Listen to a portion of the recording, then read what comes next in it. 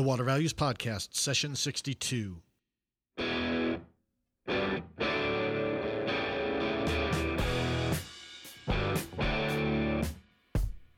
Welcome to the Water Values Podcast. This is the podcast dedicated to water utilities, resources, treatment, reuse, and all things water. Now here's your host, Dave McGimsey. Hello and welcome to another session of the Water Values Podcast. As my son Joey said, I'm Dave McGimsey and thanks for joining me. Hope everyone had a fantastic Memorial Day week here in the United States and that you spent some time reflecting on the importance of the holiday. We've got a great interview for you today on an important but often overlooked aspect of wastewater utilities. But before we get to the interview, please do me a favor and complete the listener survey online at thewatervalues.com.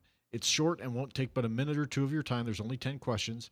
As I indicated last time, I've already started seeking out some of the guests and the topics you suggested as a result of that survey, and I hope to get to a number of those topics and guests during the summer. Well, now on to the show. Today, Paul Kramer of Gresham, Oregon joins us. He's a listener-recommended guest, and he's an expert on fats, oil, and grease, or FOG programs for wastewater utilities. This is something that most folks don't really think a lot about or appreciate, but it nevertheless is a very important aspect of running a sewer utility. I think you'll really enjoy it and hopefully learn a few things from the interview with Paul. With that said, let's get on with it. Open the valves, fasten your seatbelts, and here we go. All right, Paul Kramer, thanks so much for coming on to the Water Values Podcast. Really appreciate your time this morning. Could you do me a favor and tell us a little about your background and how you got interested in water? Okay, so I started down in Southern California for the city of Oxnard. I started as an actual clerk there. It was interesting. And as I was going through all the paperwork while I was there, I realized it was kind of an interesting field. And an inspector position opened up, and I applied and got it. And I was there for about 5-6 years. And then I decided to kind of explore the world. And so I was looking for a job outside of California. I started spreading out, and I saw there was a job in Gresham. And I said, where the heck's Gresham, Oregon? And I applied and flew out here, and I got the job. So, and then I've been here for an additional 7 years. So now I've been doing it for, actually, I think I'm missing a year or two in there. But so I've been doing it almost about 15 years now. Part that interested me the most was the number of people I was talking to and the number of industries in which I covered. It was kind of cool. Yeah, so tell us a little bit about what exactly you're doing there. Oh, okay. So yes, for the city of Gresham, they initially hired me to create a FOG program, which is fats, oils, and grease program control for their restaurant businesses. They had seen that they were having increased maintenance issues in a lot of their sewer lines because of grease buildup. And, one of the main ways of mitigating that is to create a program so that make sure these businesses are cleaning their grease interceptors and to actually track them. And when I got here, nothing had been done at all. Obviously, because that's what they need the program for. So just kind of started at the base of it and has worked up to a full running program, a successful program that I have today. Okay, so no, I was just going to say, you mentioned FOG is fat, oils, and greases. And if we step back from just, they were having Gresham was having a FOG problem, and that's kind of was the genesis to your coming up there. All utilities have FOG issues, right? So, yeah. So could you just give us a little background on what exactly FOG is, how it gets into the system, and why it's important for wastewater utilities to be cognizant of FOG issues? Oh, sure. Okay, so fats, oils, and grease, or FOG, has always been a problem. That's actually one of the main reasons why there are sewer backups. The only other couple things, usually it's roots and just kind of pipe issues. But yeah, the main thing is grease. So you have grease coming from residential areas, high density residential, like multicultural, or not multicultural, but multifamily areas where you've got pretty much like apartment complexes or row houses. So you've got residential, high density living, and then you've got your businesses, which are restaurants, coffee shops, any sort of food service establishment, anything that has to do anything with food. A lot of people think, well, that all goes out the door with the person, but actually it comes after the cleanup. So a lot of this material goes down the drain from cleanup. Now, you think at home, Well, that's not much. I maybe make a couple meals at home and I take some lunch to work. But at a restaurant, a restaurant will be making hundreds and hundreds of meals a day. So that's hundreds and hundreds of plates that they're cleaning, or hundreds and hundreds of cooking utensils and things like that. And even if it's a small percentage of the grease on the plates, that adds up. It's by sheer volume, over time. And so this material actually gets into the sewer. You add soaps to it, and it emulsifies it really nice, and it gets into the line. And actually, the soap doesn't emulsify grease permanently. It eventually separates out and starts to adhere to the pipes. And so once it adheres to the pipes, it actually creates a great adhesion point for more. And so you end up essentially occluding the pipe and creating a blockage. It's often compared to the same thing that happens in your arteries. The grease itself, it collects the same way in pipes as it does in your own body, in your arteries, and that actually ultimately blocks it. So it kind of cause a municipal sewer system heart attack. In a way. It's funny you mentioned that, because when I was a young attorney, I was doing a sewer rate case, and one of the issues that was described as the state of the collection system, and the owner of the utility used that exact analogy, saying, hey, look, we've kind of got arterial sclerosis or something like that going on in our collection system. But in any event, so it can impact blockages. What are some of the other impacts on a wastewater collection system that fats, oils, and greases have? Okay, so you've got this material adhering to the pipes, and as it kind of breaks down, it can become acidic as well and create hydrogen sulfide gas, and that actually can eat away at the pipes over time as well. The other impacts are, to avoid these blockages, because there are regulations that require us to essentially protect the public and health and ensure the investment in the infrastructure of the taxpayers. We have to have increased maintenance. And so, say you have like a troubled area sort of line that we have to clean every 3 to 5 months. Well, the normal service cycle for a sewer line should only be every 3 to 5 years. And so, if you think about it, that's a great expense to the public. And great expense to the city as well. And to sort of mitigate that, you create fog programs to actually help control this. Okay. And so what about things like, combined sewer overflows or sanitary sewer overflows, things like that? Yeah, so that's, I'm sorry, I kind of assume that it happens when you have a blockage. You have a sanitary sewer overflow. And that essentially, puts the city in violation. We have to notify local authorities, the state, and then the EPA, and there's a process where we have to file paperwork. Essentially, everybody's supposed to have zero, sanitary sewer overflows. So you've got your sanitary sewer overflows and combined sewer overflows. Those are kind of two different things, because your sanitary sewer is a separate wastewater system from your storm drains. So that goes straight to the plant, and nothing else goes with it. A combined sewer or combined sewer overflow would be what you have as a combined sewer, where both your stormwater and wastewater both flow to a wastewater plant. And then if it, in a rain event, there's a spillover. And so you have essentially that just going straight to the river. So if you have a combined sewer overflow, and I guess they just have that as different terminology, so you know what system you're talking about. Yeah, exactly. And I would. There's a lot of talk, especially in cities that have older infrastructure with typically combined sewers. So the fog program can really help. It's not going to eliminate CSOs, but it can. I would suspect that it can really help minimize at least if not the occurrences, at least the impact of those CSOs, is the amount of water getting out of there. If you can make sure that the collection system is as free from fog deposits as possible, that will allow more capacity to get to the actual treatment plant. Am I thinking about that right? Yeah, I mean that works. And actually, having a fog program and controlling, grease at the source, because it's always easier to remove a pollutant or a material before it enters the waste stream. So there's that whole pre-treatment technology sort of thing. Is if you can keep it out of the waste stream, you won't have to treat for it. But actually, a FOG program, there are plenty of cities that have had, where they just kept having CSOs or SSOs, and they created a FOG program and made sure that all the sort of like the pollutant generators, all the people who are creating the FOG waste stream, were taking care of their waste stream. They actually saw a complete reduction or an elimination of CSOs. Oh, wow.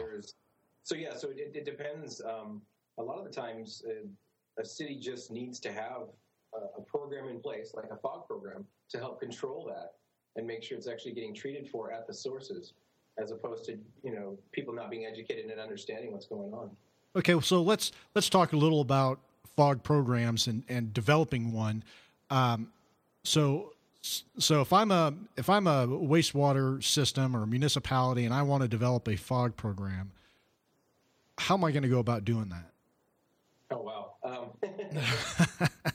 Yeah, when Gresham first hired me, it was interesting because I spent like the first 3 to 4 months just learning who I would be overlapping with, because I find it's best to overeducate everybody and then figure out who you need to talk to, and find your core.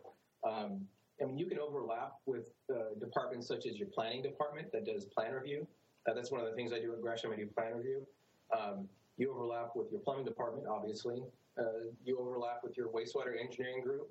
You overlap with possibly code enforcement, because if you're doing code enforcement. And then you've got to make sure you talk to your economic development group, because they're the ones that do like the community outreach and help businesses come through. Your small business programs, and it can kind of like sort of fan out from there even more so.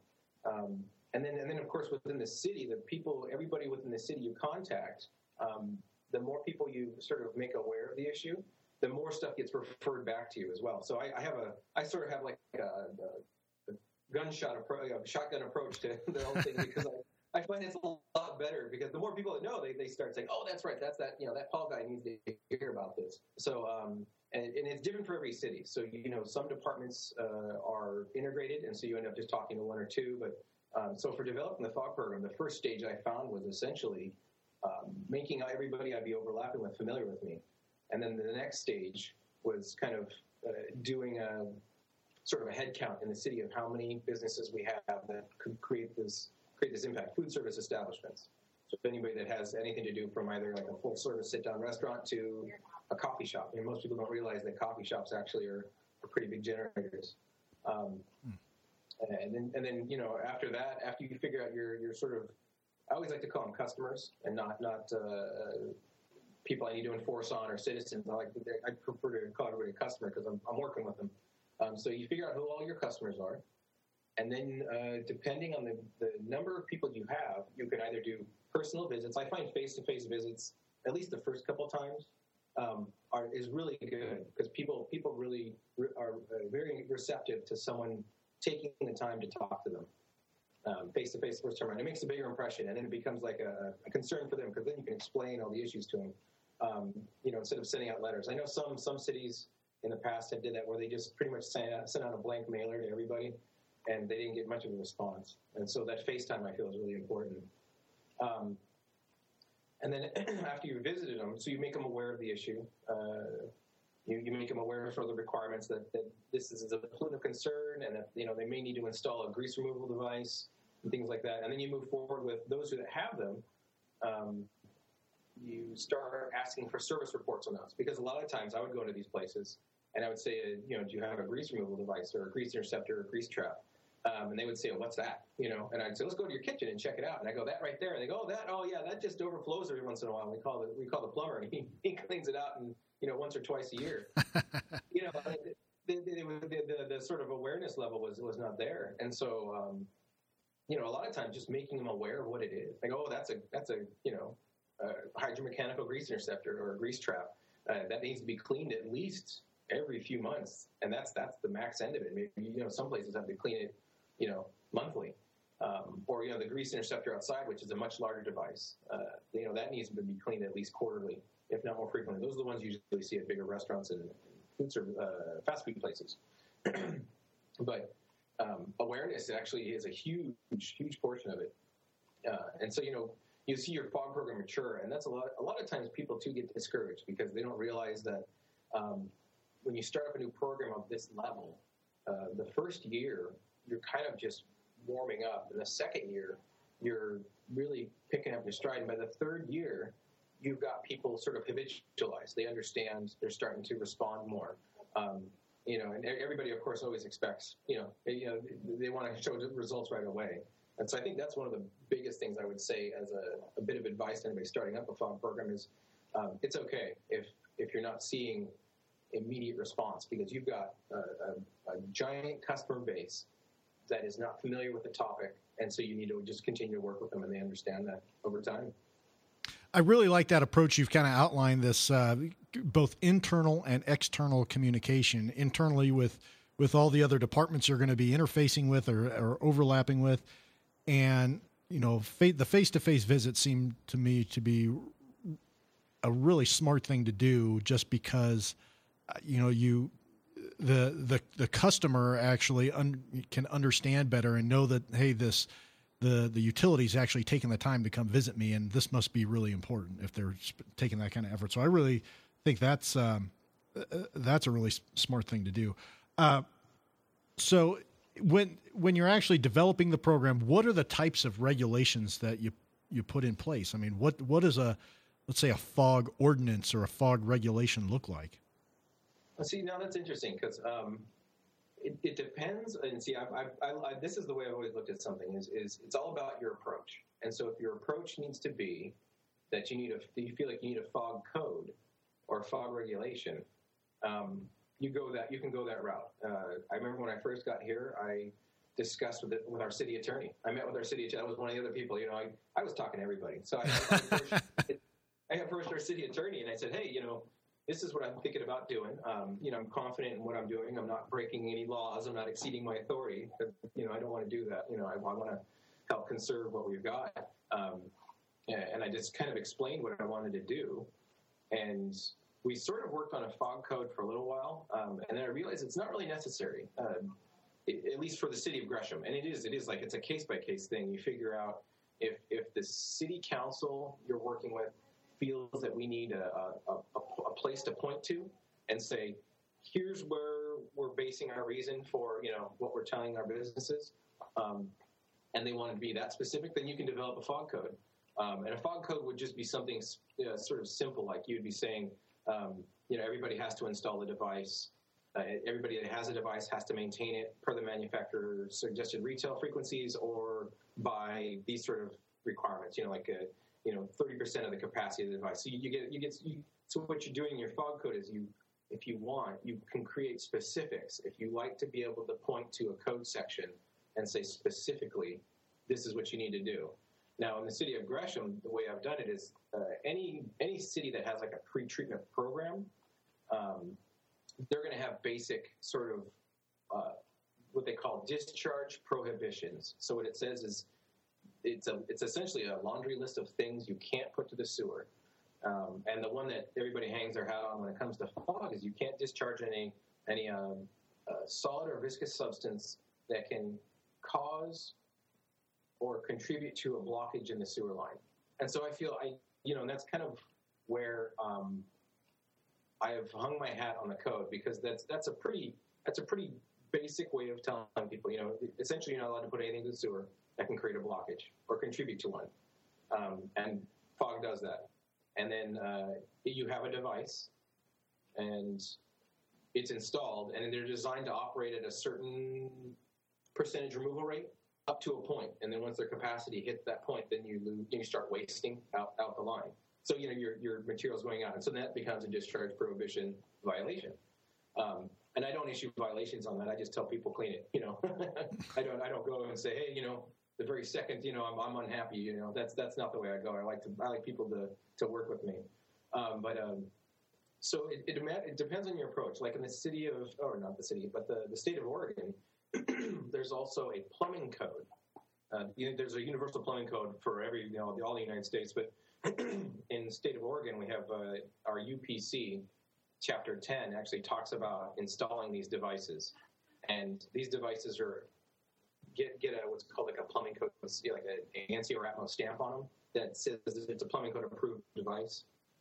And those devices have to perform to a certain standard before they get that stamp. And so that's where you can also kind of use your the reason for saying the device needs to be cleaned more frequently or less frequently. I do that too. A lot of municipalities, they just increase the frequency all the time. And I've told all my customers that if we look at your pump out reports and it shows that you don't have very much, we can reduce your frequency. So I tell them it's a sliding scale. You're not stuck, and that gives them the feeling, sense of power as well. But getting off topic.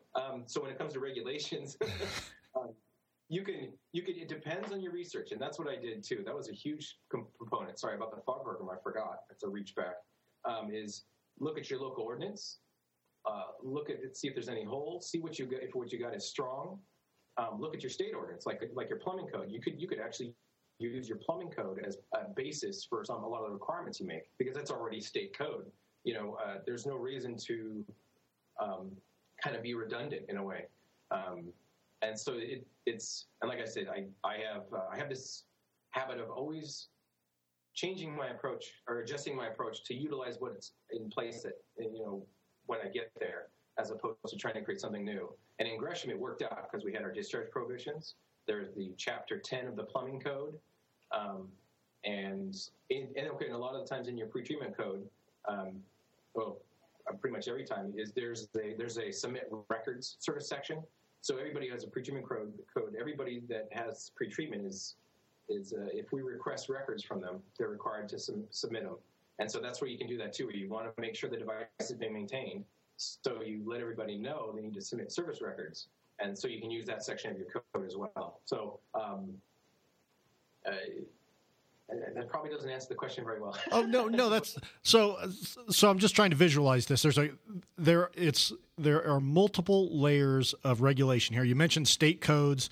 There's EPA kind of pushes down on the states. The states then implement various programs, and then the local level can have their regulation. Now, if your state code says that all, let's say, food service establishments are going to have a grease trap, mm-hmm. That's then when the municipality wants to implement a FOG program, it's not as if you're going to come in and say, hey, we're going to require you to spend all this money to comply, because in all likelihood, the grease trap's already there, right?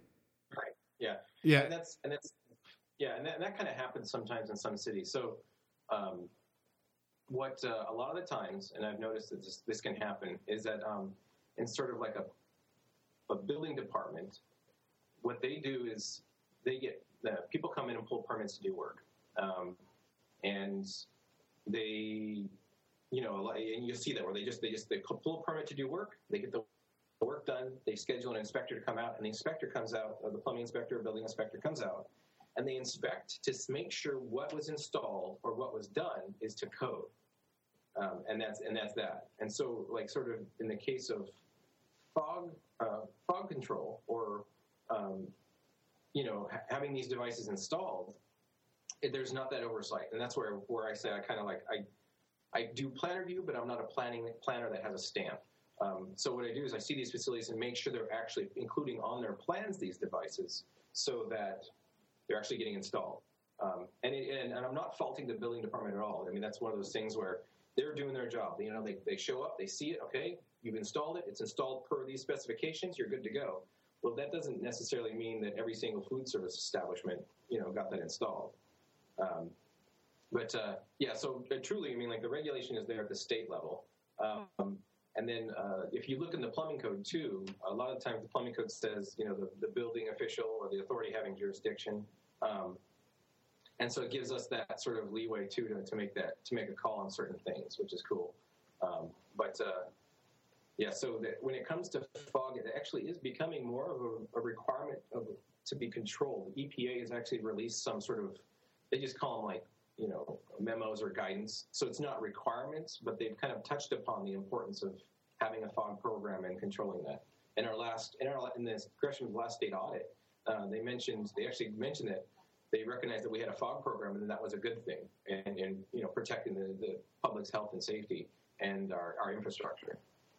Okay, and within the FOG program, let's say you're relying on the pretreatment regulations or the state plumbing regulations. When you start putting requirements on in the FOG program, what form do those take if it's not codified? I mean, how do your customers know what they have to comply with? So I am their technical assistance person. So I let them, even though I'm not a plumber, I'm very knowledgeable of the plumbing code. I have a copy of the Chapter 10 on my desk that I can show anybody and walk them through it. When it comes to the discharge prohibitions, I can explain to them exactly what is needed. If you have sort of like I always make sure I can point to a spot where it says it, like our discharge prohibitions, Chapter 10 code, and then even if they have questions about the devices themselves and why they need to be serviced at a certain frequency, I found the section of the plumbing code where it talks about getting its ANSI or Atmos stamp stating that it is a plumbing code approved device. And I tell them, I'm able to let them know how these devices are designed and rated, and what essentially the manufacturer has designed and rated it for and engineered it for. And then that's, I kind of make sure my knowledge base is as broad as possible so that I can actually show these different points. Now, and that's where I say a lot of people who they want a little more confidence. They don't feel confident being able to do that. That's when a lot of municipalities will create like a specific FOG code. They'll have that, and that way they can point to just one spot. Sure. And that's sort of the approach I took, is I like to use what's already in place. Okay. That everybody's already had to sort of comply with. Okay, so let's flip it a little bit away from the regulatory enforcement side, and let's look at the user side. If I'm a food service establishment, how do I go about developing the FOG compliance plan, and what all's involved in that? It's actually pretty simple on the business side. A lot of the times, I've actually worked with a number of businesses that have had to, they didn't like having to clean their trap out too much. And they're just what are called, their acronym, standard BMPs, or best management practices. And it's kind of like housekeeping, or how you clean up. Instead of, if you're a restaurant and you want to reduce your cleaning cycle, figure out in your kitchen where you're rinsing things down the drain more, and where you can actually avoid that by dry wiping off into a trash can. Some places have found a cost avoidance or a cost reduction by just wiping off like a major, sort of the greasy portion of it, of some sort of cleaning process with a paper towel getting to the trash. Or if they have a rag service or a laundry service, they use that and keep that from going down the drain. It's mostly, when it comes to a kitchen, however much material you can keep out of going down the drain, it's actually pretty simple for the customer side. So for the customer side, that's the one cool thing, is that everybody is always concerned about how hard is this going to be for me to do. I go, well, the hardest part is actually, when you're doing construction and you install all this, now that you have it, it's just your kind of like your day-to-day cleanup practices. And it can be as simple as that, making sure your employees are trained and making sure they're aware of the issues at hand for the business itself. Okay, so by intercepting all this grease and getting it pumped out of these grease traps, where's the grease disposed of? I mean, is it just going to the landfill, or are there any beneficial uses you can put for all this grease?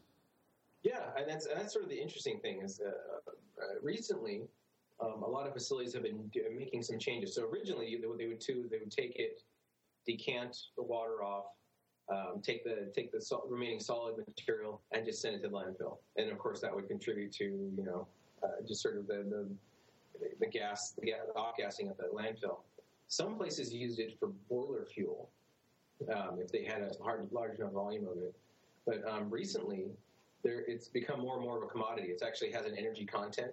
The city of Gresham actually built one of the first, I think it was the first, I'm trying to remember if it is the first or the second in the state of Oregon, a grease receiving station. So all this grease material that's pumped out goes to the city of Gresham wastewater plant. they pump it into a holding tank, and they keep it heated and sort of circulated, and they slowly bleed it into our digesters, and it increases gas production in the digesters. So much so that we went from having one cogen generator that was generating around 50% of the plant's power, just off of the standard residential and industrial, to a second cogen, and now we are actually a net zero plant with utilizing. We have a solar array as well, but utilizing this new grease capacity, a second generator in their solar array. So it actually has a decent energy content, and most wastewater plants have digesters with gas generation. If you ever driven past a wastewater plant early in the morning or late at night, you can sometimes see like a 10-foot flame. Oh yeah, I've seen the flares. Yeah. Yeah, they're burning off the gas because you can't just let it vent off methane into the air, and so if you have a cogen, you can actually burn it and generate fuel and heat with that, or energy and heat with that. Yeah, I think there's a lot of opportunity there. I was talking to a utility director one time. I was out at their plant and I noticed the flare, and he kind of saw me looking at it, and he says, people drive by all the time and say, hey, and call up and say, hey, you're just venting that gas. You could capture it. And they say, hey, well, we do. We actually do capture the gas. That's just the stuff that we can't even use. So right, yeah. It's amazing how productive all this can be. So, Paul, you've been absolutely fantastic telling us a little bit about fog programs, how to set them up, what the salient issues are. For those folks who want to find out more about you and the City of Gresham's fog program, where can they go to do that? Well, they can contact me directly. I'd be happy to answer any questions. I have cities hit me up all the time. It's, I've had cities out of state actually give me a call because they've gotten referred to me. It's paul.kramer@greshamoregon.gov. So it'd be paul.kramer, Kramer, at Gresham, Gresham, Oregon, Oregon.gov. Terrific. Or can call as well. I mean, if you go to the City of Gresham website, yep, you can find me. That's how a lot of people have found me as well. Terrific, and we'll have all that stuff in the show notes. So, Paul, again, thank you so much. You were absolutely fantastic today. Really appreciate your time. Oh, my pleasure. Okay, you bet. Bye, Paul. See ya. I hope you liked that interview with Paul Kramer of Gresham, Oregon. He was just a fantastic guy to interview, very knowledgeable, really a hands-on guy as well. Well, here are a couple takeaways. First, as Paul indicated, it's always easier to control a contaminant, pollutant, or material before it enters the sewer system. And there may be food service establishments that don't understand the importance of fog removal and are not cleaning out the grease trap or the grease removal devices. And then those devices then bleed fog into the sewer system. So getting businesses in your community to understand the importance of removing fog before it gets into the sewer system is really important. It can help avoid blockages, which means fewer sewer backups, fewer CSOs or SSOs, lower sewer bills because the pipes and infrastructure are in better shape and don't need to be maintained as much, and more benefits. Paul also indicated the implementation of a fog program eliminated CSOs in one community that he's aware of. You can have a fog program in your home too. Instead of pouring the grease from that ground beef, you brown down the drain, strain it off into a glass jar and put it in the freezer until the jar is full and you're ready to dispose of it. My family's been doing that for years, and we've filled countless jars full of fog. You can also wipe greasy plates down with a paper towel or a paper napkin. You can even use one that you use during your meal so you're not wasting a clean one. Before you rinse that plate or put it in the dishwasher, wipe it down with that paper towel. Finally, I'd like to point out what Paul did when he was tasked with developing the program in Gresham, and that is he communicated first. He said he took the first few months at the outset and communicated internally with other departments within the city. He named a bunch of them.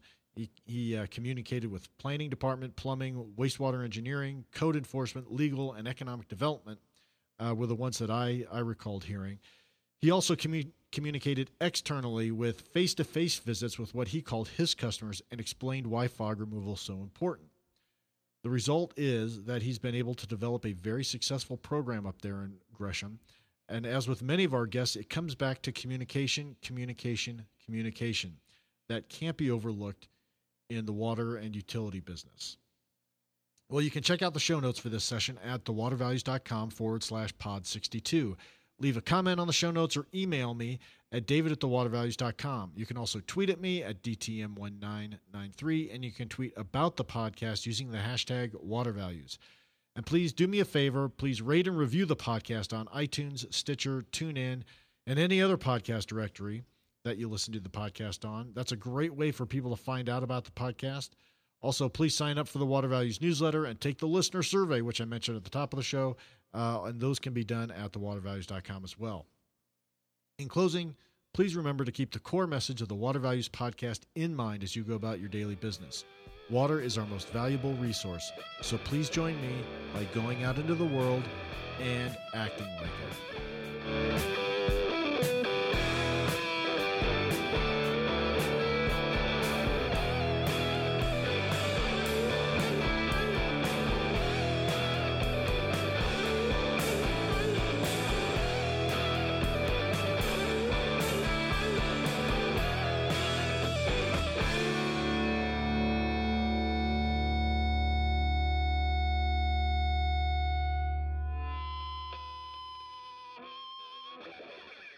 You've been listening to the Water Values Podcast. Thank you for spending some of your day with my dad and me. Thank you for tuning into the disclaimer. I'm a lawyer licensed in Colorado and Indiana, and this podcast does not establish an attorney-client relationship with you or anyone else, and information in this podcast should not be considered legal advice. Further, this podcast is not a solicitation for professional employment. I'm just a lawyer who finds water issues interesting and who believes greater public education about water issues is necessary. And that includes enhancing my own education about water issues because no one knows everything about water. Thanks for listening, and we'll talk to you next week.